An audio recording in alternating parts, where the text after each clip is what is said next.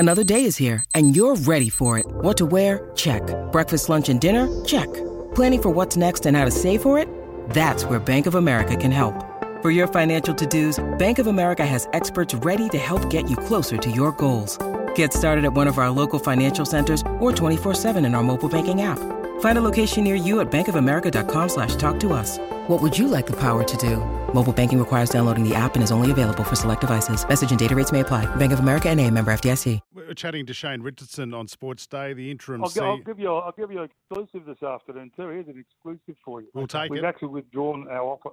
We've withdrawn our offer from Addin Fonua-Blake. Okay. And why is that, Richo? Is that just based on the salary cap, or is it more a bit of a research around the player?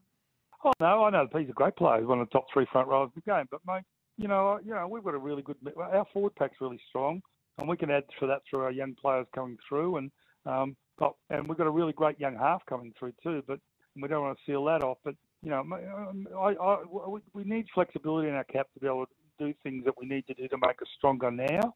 And from that point of view, it's in my opinion, and also Benji's opinion, because I wouldn't do it without Benji's.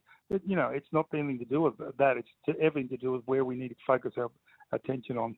I love the way you just keep including Benji in all your conversations, Rich. Have you had a good chat to him at all? Yeah, I've had a really good chat with him this afternoon, and I think we've got a good rapport straight away, and he knows what I think, and I know what he thinks, it's give man. You can't make, at the end of the day, mate. Benji Marshall decides is the most important thing, whether we win and lose on Sundays, and so you can't bring players into the club that he doesn't want, or staff into the club that he doesn't want, or whatever it is. He's got to have a say in what's going on, and certainly with players, mate. I've never brought a player in your club yet that the coach didn't want. I mean, we'll have discussions and things about it and throw it back and forward. But when it gets down to the crunch and the coach says, look, mate, I don't want him, well, then he's not going to come. So it's as simple as that.